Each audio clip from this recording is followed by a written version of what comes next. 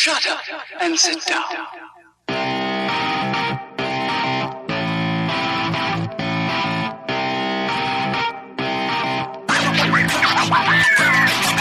I'm Dr. Corbin Weaver, an OB-GYN resident. I'm Dr. Katie Wyatt, and I'm one too. And I'm Dave Etler, their podfather. And we are the Vagabonds. Three friends venturing through the world of feminism and healthcare for women, babies, and people of all kinds. We don't give medical advice, and we don't speak for anyone other than ourselves. We're just recording conversations we'd be having in bars anyway. Hello. Today we're going to be talking about the placenta and why it's the best organ for your baby. Best organ of all. Yeah. It's my second favorite organ. Disposable organ. It is. Yeah, that's kind of cool. The only organ that, I never thought of it that way, the only organ that you spit out when you're done with it. And that you make a new one for every time it needs to be used. Amazing. Wow. Cray cray. All right. We have kind of talked about placentas a little bit before. We have. It was one of our first episodes. Was it? What did we talk about? Yeah. We talked about placentophagy, didn't we? But then I remember, yeah, we did. And I remember the name of it was the placenta is your baby's first womb mate or something like that. Ha ha. We're hilarious. That was back when we still did like catchy titles. Yeah. We're pros now. We dispense with all the fluff and the foofra. I love fluff and foofra. All right, maybe we should not dispense with fluff and foofra then. Let's name this one. Well, I mean... Oh, wait. We need to have one about just placentas and name it Womb. There it is. Okay. Katie's pretty proud of herself, Corbin. Isn't that kind of like your uterus? I keep wanting to say matrice because I have so many Spanish-speaking patients. And so, matrice. It's kind of like... It's like for uterus, but it's kind of like so the technical term is like utero, but most of our patients call it their matrice. Does that mean their womb? Yeah. Yeah. Gotcha. One of our attendings always calls it your womb when he's talking to patients. I'm like, this is so strange to me. Like I feel like most people know what a uterus is. Yeah, I feel like womb was more common back in the day, but now he's not even. That's the weird thing. He's not old. It's like not an old attending. That's why it's weird to me, I think. All right, so the placenta. What is it? Well, the placenta is a thing. It's an organ. It's a thing. Cool. It is a noun. It is a person, place, or thing. More specifically, a thing. Also, I'm so tired, and my head hurts. Corbin and Dave already know this, but I didn't have coffee this morning, and it's now 8:30 p.m. So y'all are getting real prime, Katie. Let me tell you. I'm probably on my 7th Diet Coke of the day. I have no idea. Don't taunt Katie with your caffeinization. I'm just trying to chug as much water as possible. I'm hoping that will help my vasoconstriction that's happening in my brain. Yeah. Or vasodilation, whatever the hell. I don't know. I can't think. Anyway, the placenta. You're the right person to talk about a placenta today, though. Yeah. All right. So placentas are an organ that essentially connect the maternal blood supply and the fetal blood supply in its most basic job. So what happens is when you get preggers, originally the embryo doesn't have a placenta yet because fertilization happens before implantation, which we've kind of talked about before. So essentially egg meets sperm, and that can happen anywhere, like all along the tubes.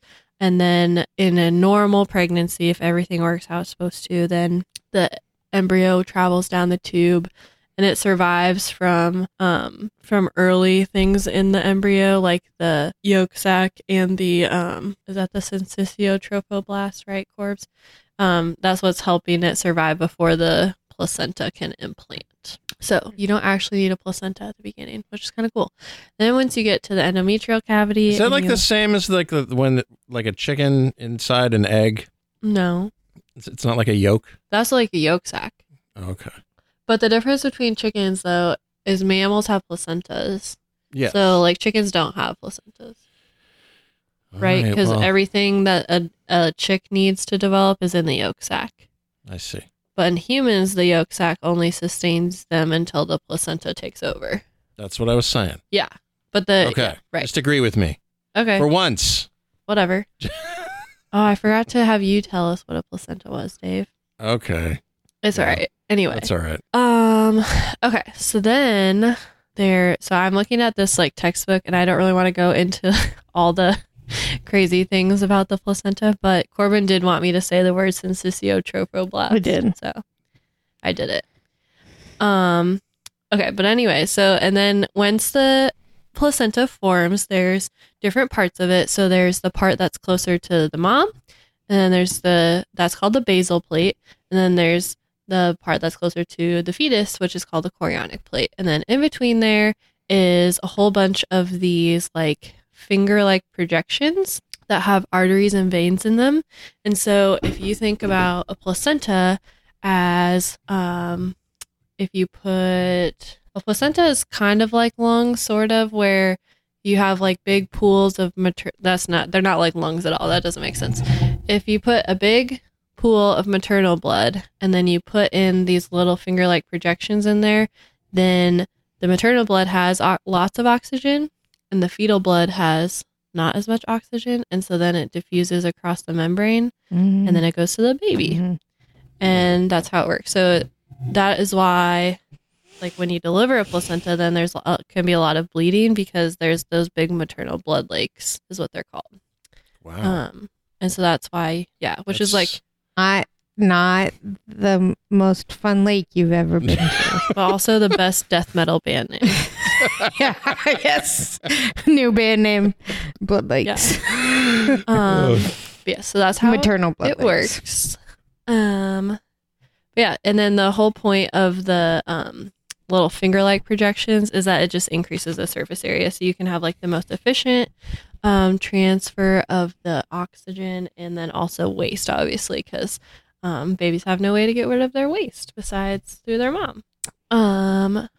Other things about the placenta, it's usually it's classically described as a disc-like shape. And that's kind of what it looks like if you've ever seen a placenta, but they can also have different shapes to them. There's something called a subcenturiate lobe that you can sometimes have the placenta, which is where you have like the main part of the placenta. And then, so the placenta forms from like one of the cell layers that surrounds the entire embryo at first. And then as it like involutes, it forms just that disc. But what can happen is that it can like partially involute, but then leave part of it. And so then you just have this like random other part of your placenta. And so it makes your placenta kind of look like a snowman, sort of.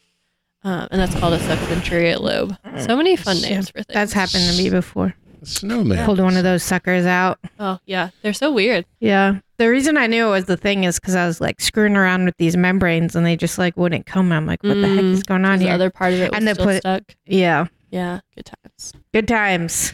And then typically the umbilical cord inserts into the middle of the placenta of the chorionic plate of the placenta. That's the baby side. But sometimes it attaches towards the edge, and that is called a marginal cord insertion.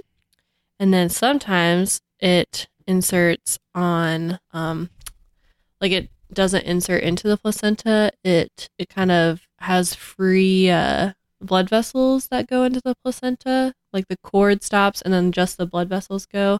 And that's called a filamentous cord insertion. And that is dangerous because obviously if the membranes were to rupture right there, then all the cord blood would go out, and bad. That'd be bad. Yeah. And then you can also, what was the other thing? Oh, and then with that you can have vasa previa, which we'll talk about in a little bit. And then other things for the placenta, we've talked about placenta previas before, right? I don't recall. Maybe you should review. Okay. Well, I was going to anyway. So then that is the different types of cord insertion on the placenta. So these are just things that like you might have heard sometime. And then there's also differences in where the placenta can sit once it implants in your uterus. And so the most common site is fundal. So that means that it kind of just gets stuck to the top of your uterus. And it just kind of lives there and it's away from anything, not causing any problems. And then it can also be anterior or posterior, and then it can be off to the right or left too. And so this just is where it kind of implants and where it ends up. That's just kind of the wall of the uterus that it's sticking to while the baby's developing. But then you can, obviously, since it can fit anywhere, it can also kind of implant right over the cervix. And so obviously... that doesn't sound good. Right. So when you have a baby, typically if you're having a vaginal delivery or you're going to labor even, then your cervix starts to dilate. And so if you have those big maternal blood lakes and your cervix, the thing that was in front of it on one side, starts to open, then you just have those maternal blood lakes just kind of bleeding into free space, so into the vagina. So this is obviously very dangerous. So that's called a placenta previa. So that means the placenta's over the cervix. And then there's also the cool thing though about placentas is that they move, which is kind of, people say they move, which is kind of a mislabeling of what happens, but they actually, as you progress in pregnancy, the part of your uterus that grows the most and stretches the most is the lower third. And so a lot of times they're implanted on the lower third of the uterus, and then kind of that part of the uterus moves away as it stretches. And then so they don't end up having a placenta previa by the time it's time to deliver, which is good because that would be really bad. Before we had C-sections, a lot more people would have died. Interesting side note, in the 90s, there was a van named a Toyota Previa. What? It's true. Let's get that and make it the Vagabond's the Vagabond's car. If we ever need to go on the road, if we ever need to take the shit on the road. We're going to travel in our... Oh, I'm looking at it. Oh my God, it looks so terrible. Toyota Previa. Oh, it is the ugliest minivan you could ever imagine. Don't be offended. Now I'm looking at You it. have it. Oh my God. Oh, wow.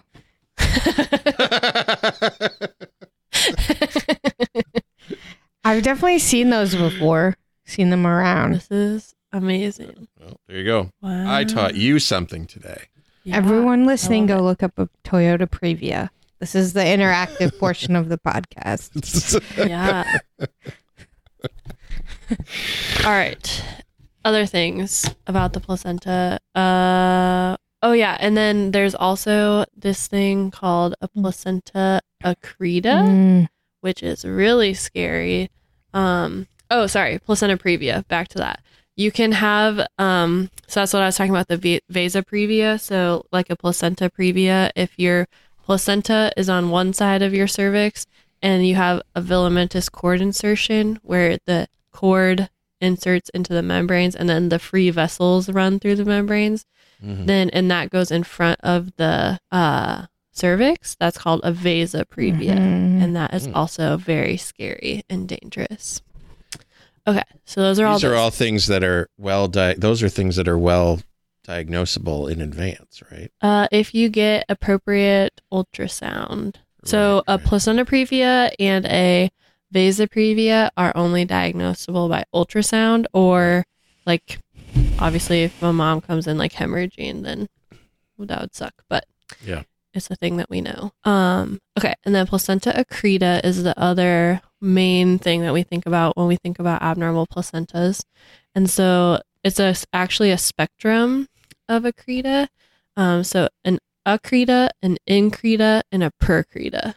And so accreta, so when the when the placenta implants into the wall of the uterus, it's not actually implanting into the muscle of the uterus, it's just embedding in the endometrium. But sometimes the syncytiotrophoblasts get a little aggressive and they implant too far and they go into the muscle of the uterus. And so that is called a placenta accreta. And then if it goes through greater than 50% of the muscle, it's called an increta. And if it goes outside the uterus serosa, then it's called a percreta.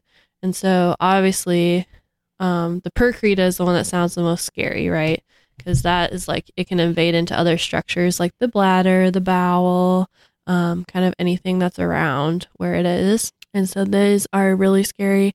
And what can happen is the endometrium is like a really loose, fluffy lining. And when the placenta delivers, the uterus contract, or when the baby delivers, then the uterus starts to contract. and the placenta just kind of falls off normally. But when those little finger-like projections are in the muscle, it's a lot harder for it to fall off. And so whenever you have a retained, sometimes it can tear off and leave a part in. And when you have a retained placenta, that's what that's called, you have a really high risk of bleeding and hemorrhage. And so sometimes in order to save people's lives, we have to just do what's called a cesarean hysterectomy, which is where we take out their entire uterus at the time of their C-section. And that is to save their lives because they're bleeding too much and we can't leave it in. And we also can't get the placenta out because it just won't come because it's very stuck. And this is still not a common cause, but it's one of the causes of maternal death still, despite, good ultrasound diagnosis and things like that, which really sucks. Apparently that a percreta makes up only 6% of the abnormal adhesions. And then an accreta, which is the most mild one, is 76%. Yeah, it's crazy town though. Well, on the plus side, I think Toyota has their next next name? minivan name. I think you're right. Toyota Percreta. I think Accreta sounds better than Percreta. But that's for the marketing boffins to figure out. You know what I'm saying? Can you hear Miguel? We'll let them worry about it. He's purring.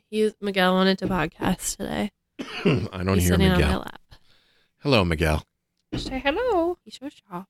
Anyway, Miguel, do you want to learn about placentas? Yes, he does. All right. What else about placentas? I don't really know. Placentas are cool. They be cool. Do you have any other fun facts about placentas, Corbs? No. Oh, I know. Okay. Twins. Twins are always interesting when it comes to placentas. Oh, sure. So twins, if you've ever heard people talk about twins, you've heard them talk about identical and fraternal, but that just means what their genes are. It doesn't necessarily, we don't really care about that as much when we're talking about twin pregnancies. What we do care about is something, if you might have heard people call it di-di or mono-mono or mono-di. Yeah, we talked about this. You explained it to me, but I want you to explain it again because So what the di-di stands for is dichorionic diamniotic. So that's two separate placentas. Correct. So chorion is the inside sac. So there's actually 2 layers to the sac. I don't remember if we've talked about this or not. But there's 2 layers to the membranes, like the quote unquote, the membranes that you say. The inside is the chorion and the outside is the amnion, right? Or did I get that backwards? Well, if it's the same as the placenta, you got it right. The chorion is the baby side of the placenta. Amnion. Not chorion. No, amnion is the inside. Chorion is the outside. Oh, yeah. Okay. Because, so if you're di-di, so diamniotic, dichorionic, that means there's 2 sacs and 2 placentas. If you're mono-mono, it means there's 1 sac and 1 placenta. And if you're mono-di, then there's 1 placenta, so monochorionic, and then 2 sacs, so diamniotic. Does that make sense? Yeah. All right. The problem I'll is never remember it, but yeah, it's okay. You don't have to. All you need to know is that as you get more monos, it's more dangerous. Essentially, that's what you gotta know. Because if you're gonna have twins, we want you to have diamniotic, dichorionic twins, dichorionic, diamniotic twins. So that they each have their own supply, or their own connection to the mother, and their own supply of nutrients and good stuff. Yeah, and then if they have 1 placenta, then they have to share that placenta. And so what can happen is one of them can get more nutrients than the other. And that is called twin-twin transfusion syndrome. And then when you have, but you're still the sacs are still separated, so the babies are separated from each other by that membrane, so they can't get at each other. When you have mono twins, then there's 1 sac, and so the babies can do somersaults all over each other. And so what can happen is the cords can be entangled, so they can get knots in each other's cords, which is why it's really dangerous. Plus, they can also get twin-twin transfusion syndrome. Yes. So, let's see what else. What do you do when that's the case? You put them in the hospital. When you know that that's the case. When they're mono. Yeah. Yeah, you put them in the hospital early and you just monitor them so that like if they were to have a cord accident, you could like intervene. You would at least try to intervene. And how early are they in the hospital? I don't know if there's a standard because it also depends on if they have twin transfusion syndrome too. Mm-hmm. I don't remember. Corbs, do you guys have a standard? I feel like it's pretty early, like 28, 30 weeks or something. When to monitor for that? Weeks. Or yeah, when you put monos in the hospital. We usually do like 28 weeks, 27 or 28 weeks. Mm-hmm. And then they're there until delivery. Which you usually say 32 weeks. Yeah. Okay, other things about the placenta. Oh, I can't believe we forgot to talk about this. Placental abruption is another. I feel like we're only talking about scary things about the placenta. All you got to know is that the placenta usually does its job, and it's great. Yes. That's the case with everything. Yeah, that's like literally everything about pregnancy. Usually this works, but just in case it doesn't, here's all the things you need to know. But okay, so placenta abruption is where the placenta prematurely shears off the inside of the uterus. So like how I was talking about after the baby is born, it does that. But when it does it before the baby's born, then the baby isn't getting any more oxygen or nutrients or anything. And so that is obviously very dangerous. So that is another like surgical OB emergency where you should do a C-section if they're unstable. There's sometimes where like a little part of it can come off and they can have a little bit of bleeding, but the baby still does okay. And so as long as the baby is maintaining good, like a heart rate tracing is how we monitor them, then you're usually okay as long as the mom isn't like going into, isn't coagulopathic or like essentially if she's not bleeding out enough to make her go into DIC, which is really scary. Mm-hmm. Let's see. The other things we're learning. DIC? DIC is disseminated intravascular coagulopathy, but as our friend Austin put it, it stands for death is coming. Oh dear. Yeah, it's bad. It doesn't sound great. It sounds like everything is coagulating. It basically means that you are running out of the clotting factors in your blood, and so that when you bleed, you like can't stop it, and it just like keeps bleeding and bleeding and bleeding. Oh boy. Yeah, it's not fun. Okay. The other cool thing about the placenta is that it's one of the organs that we don't know a ton about, and so we're doing lots of research on it. We talked about preeclampsia before, and there is a theory that pretty good evidence that placenta has something to do with high blood pressure and preeclampsia in pregnancy because people with more than one placenta, aka twins, have increased risks of preeclampsia. And then people with larger placentas or like placental issue, not larger placentas, but like placental issues have a higher risk of preeclampsia as well. And then let's see what else. And then other things for like where the placenta is, and having like a creta, per creta, stuff like that. If you've had a C-section before, then there's like a little divot in your uterus where that C-section scar was. And so sometimes that can be a kind of a place where the placenta implants and forms one of those abnormal placental attachments. And so we always look, if you've had a C-section, we always look to see if the placenta is involved with your C-section old incision. Is that a bad thing or just not necessarily? It's just puts you at an increased risk of a placenta creta. Okay. And also, if you have to have another C-section, then we'd be cutting right into your placenta, which would suck. Oh, because you want to use because you don't really want to cut into it. Yeah. Yes. But yeah. Anyway. All right. You got anything else about placentas, Corbs? That was like a good rundown of placentas. Placentas seem pretty cool. They are cool. Know your placenta. So cool. All right. Speaking of placentas being cool, some people think their placentas are really cool. So I was going to talk about lotus births real quick. Okay. All right. I'm not judging anybody who does lotus birth, but I'm just going to talk about what it is. Can I judge them? Sure, if you want to. All right. I don't know. I Googled this the other day because we were talking about it. So lotus birth is also called umbilical cord non-severance. It's the practice of leaving the umbilical cord uncut after childbirth so that the baby is left attached to the placenta until it naturally separates. So until the cord naturally falls off. Oh, okay. Yeah. Oh, Yes. I don't. Okay. Yes. I don't love this for a very personal reason, which I will get into. Yeah. So the reason that I don't like it is because apparently this is part of it's part of many cultures, including the Balinese cultures and the Kung people. But in the 1980s, white yoga practitioners from the United States and Australia started essentially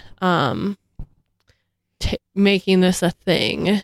And they, what's the word I'm looking for? Culturally appropriated. That's what I'm talking about.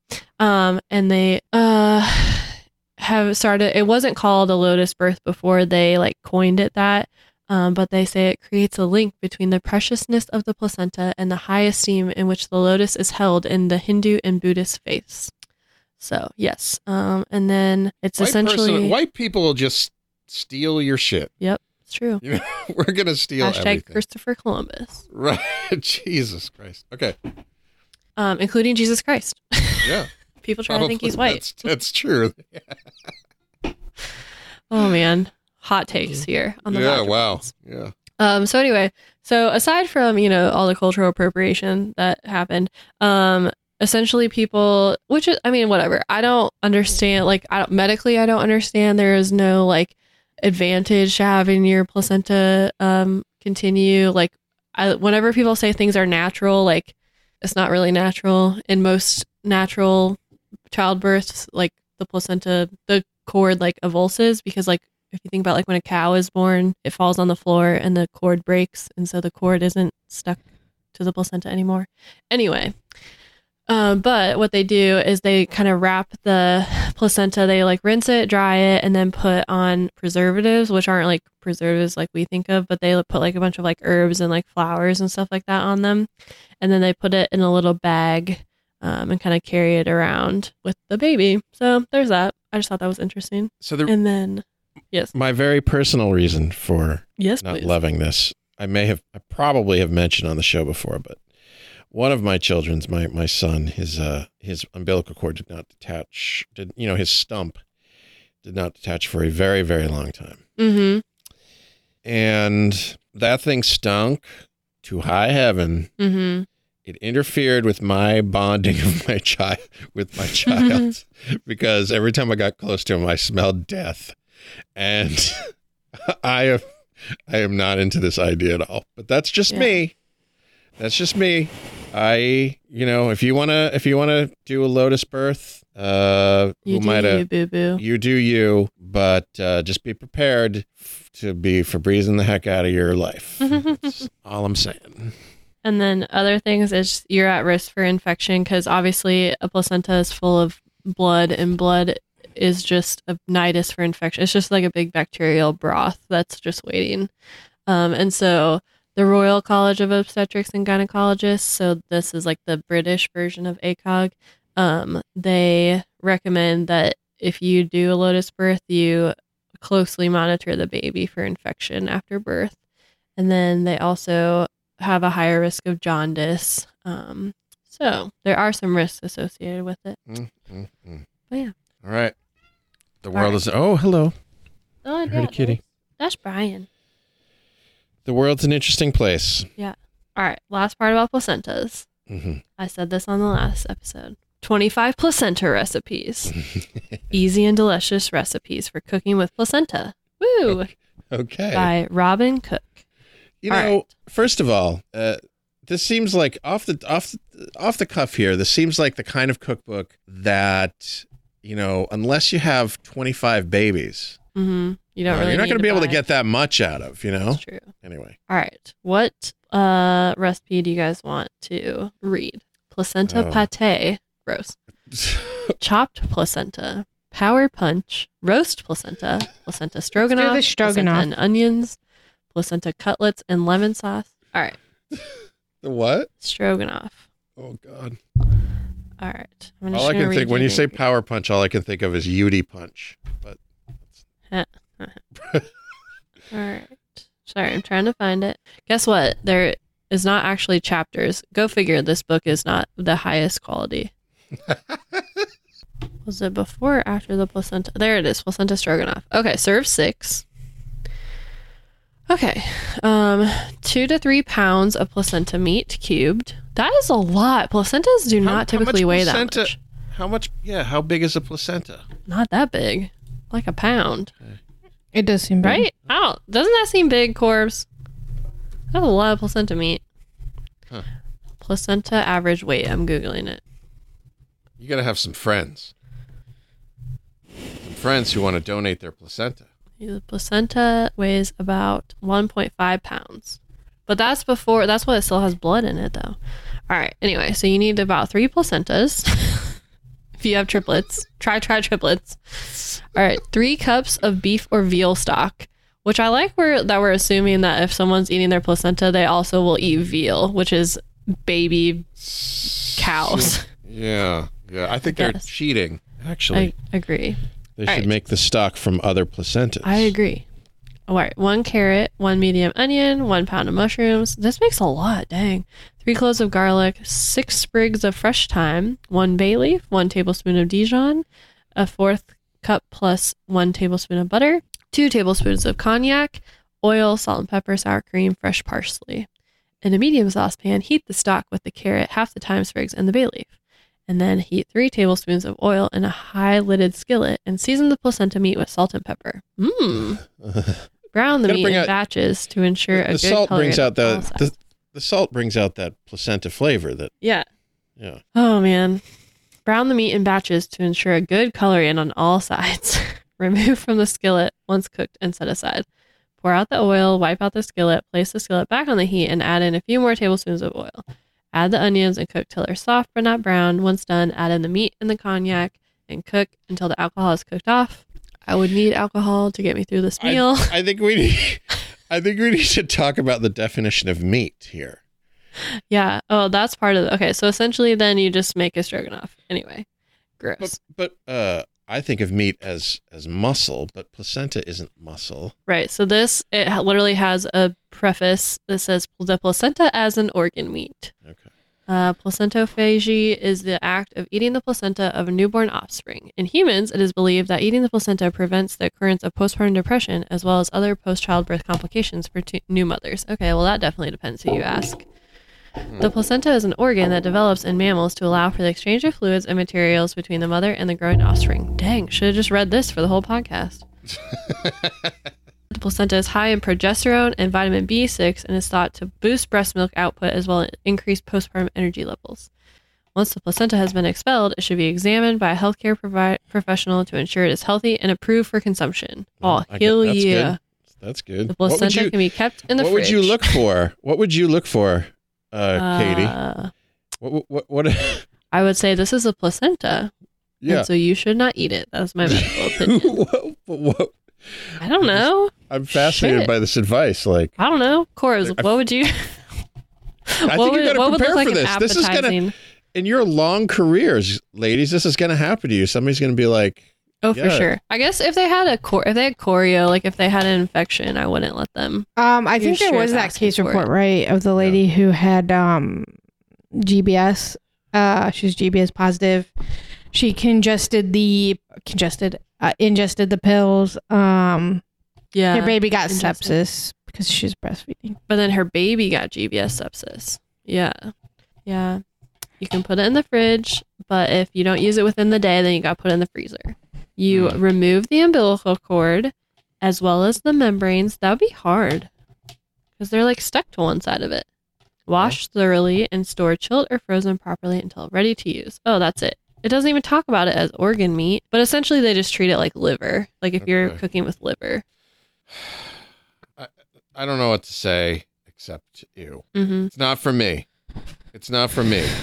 Same. If Christine had suggested that we do this, I think I would say I would have a counter suggestion of let's just use it to plant a nice tree. That's what I would do. You know? Yeah. I think that would be better. But that's just me.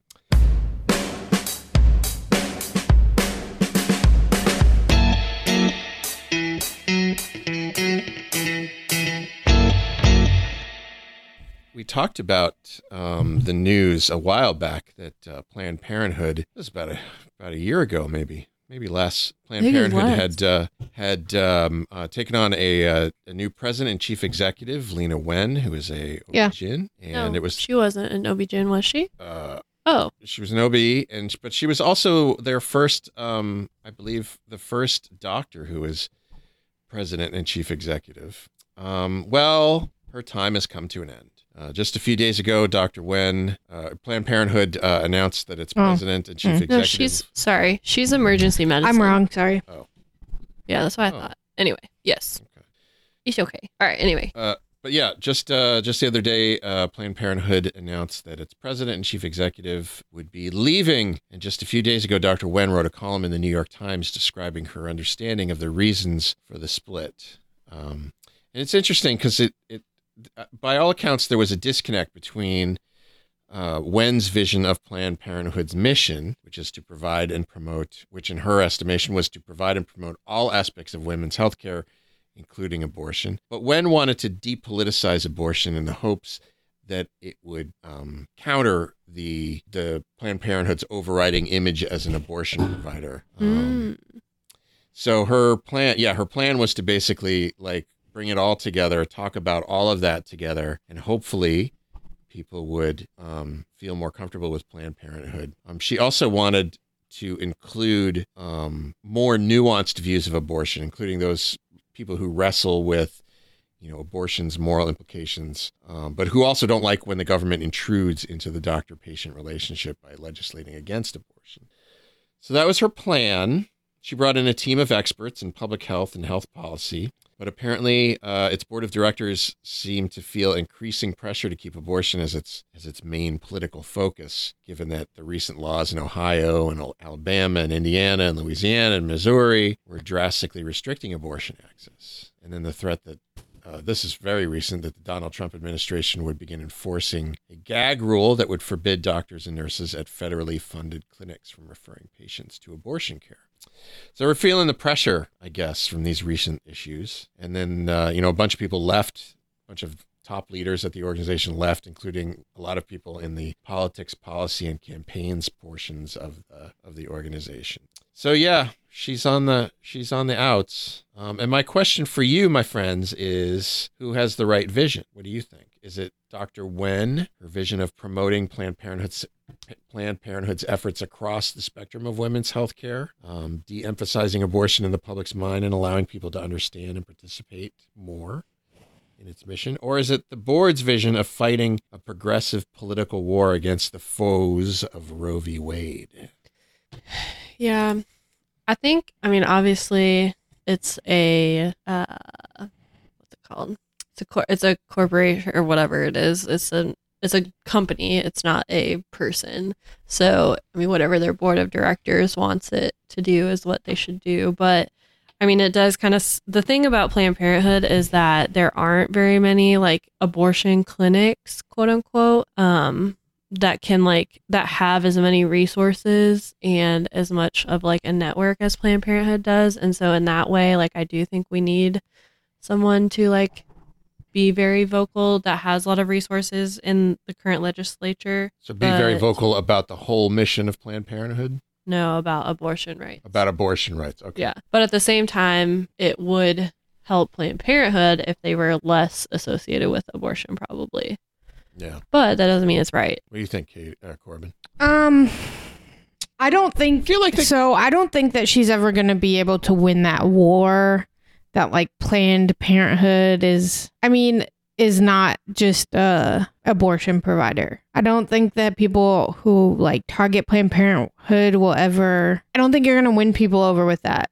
I think it's kind of a losing argument. And I also think kind of what Katie was saying, Planned Parenthood is an advocacy group in a way, they're not just a health clinic. And so I think it does society good to normalize abortion, I guess. Mm-hmm. So I think she didn't want to win over people who were anti-abortion necessarily. I think what she wanted to do was win over people who were sort of felt it was morally ambiguous. So they weren't quite this is a sin, but they felt more. There was a more nuanced. They had a more nuanced perception of abortion. But yeah, I guess whatever her desire, that is no longer. So Yeah. Mm-hmm. Oh, well, we can't always. But I mean, she was the health commissioner of Baltimore before this, so she'll probably do more great things. I'm not worried about Dr. And I would say anyone who is advocating for a more nuanced view of abortion is okay in my book. Yeah. Yeah. I mean, yeah, she really wanted to in her op-ed that was published a couple days ago. She said she really wanted to. She sort of was pushing against this, this false dichotomy like that we have in politics right now, where everybody is like for or against something, and you have to be angry or happy with the current state of affairs. I mean, I totally see her point, and I actually think, her perspective is kind of like normalizes abortion by being like, hey, we're just a health clinic, and yes, we do abortions. Right. Yeah. Yeah. But that's just like any other procedure or service we offer kind of thing. Right. Exactly. Which I wish every OB office could be like that in my ideal world. Indeed.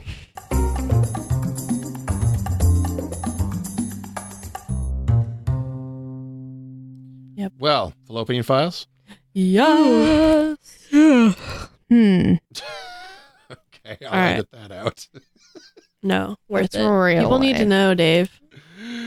Oh. I need to think God, of what I've These been poor doing. people have to listen to us go through residency. Okay. I have mine. You can think. I just started watching the old Veronica Mars because it's on Hulu. Because I'm going to watch that new Veronica Mars. So so first of all, No spoilers. love Veronica Mars. I've never seen it. Wow. I know. Oh, girl. Was it on like free television? Yeah. It It was? Fox thing. I think it was a Fox show. Oh, see, I don't know. But yeah, it's so good. I was confused about this announcement because I meant to look it up. So there were 3 seasons of Veronica Mars. That's how many seasons there were.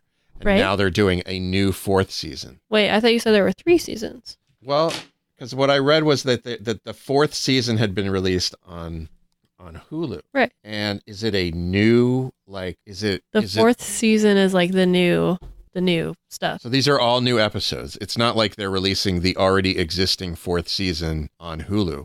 They're Right. releasing new episodes of Veronica Mars, the 4th season. Right. Fuck Yes, yeah. because there was no 4th season before, right? Fuck is what you're saying? yeah. Yeah. Okay. That's what I was hoping for. All right, totally on that. When Christine gets back from her business trip, I know Hell what yeah. we're watching. Hell yeah. Coraline liked that show too, as I recall. I can see that. It's very good. Yeah. What about you, Corbin? My Fallopian Files is Below Deck Mediterranean, and my new trashy television on Bravo that I am enjoying right now. Oh, this is Yeah. the cruise ship one. I'm enjoying it right now. They're all in the I don't know why. These are They're well, go like, ahead and okay, so describe it. they're These are- basically, it's the crew of like a super yacht. And so they like Yeah. have really, really rich people charter these yachts basically for a weekend. And it's about like the crew and their life on doing this. Yeah. Gosh. It's kind of crazy. They work a lot. It's kind of crazy how much they work. And like some of the requests they get, and they're just like have to accommodate them. And it's kind of, it is cray. I had my own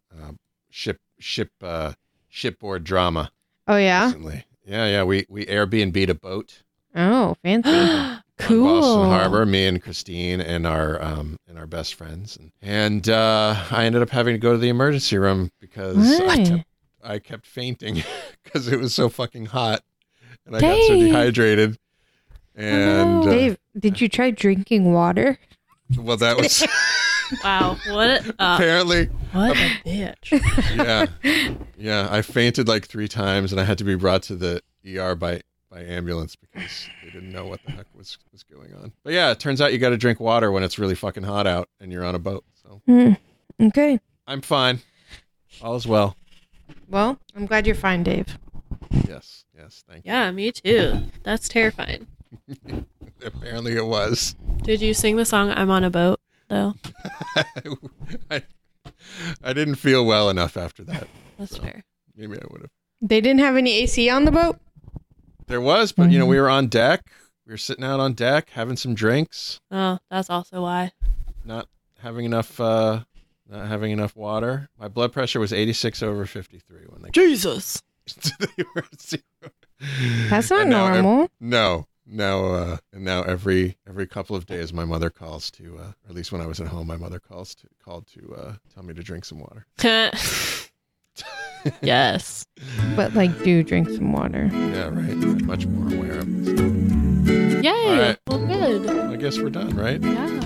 Okay, well, we'll see you next time. Sorry for the lack of preparation on my part, but we got through it all together. You did just fine. Bye. All right, friends. Hey, review us on Bye. iTunes. That's something we Yeah. haven't reminded you to do yeah. for a while.